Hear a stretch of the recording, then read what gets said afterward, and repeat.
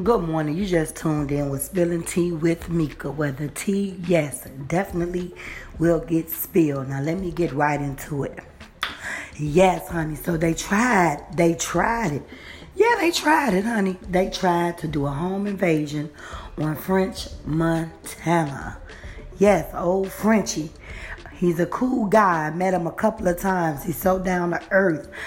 And I'm just so shocked that they tried it because, a lot of people think because these rappers are in the industry and they get millions of dollars, some people think they forget where they came from.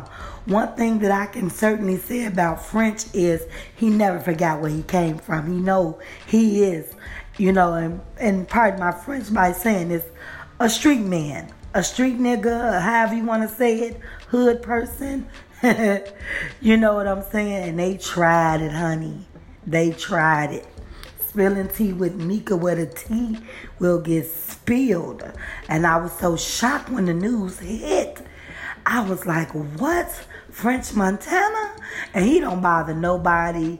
He don't try to be all in the media. He is not one of those rappers. He's more laid back and he loves life to the fullest. Yes.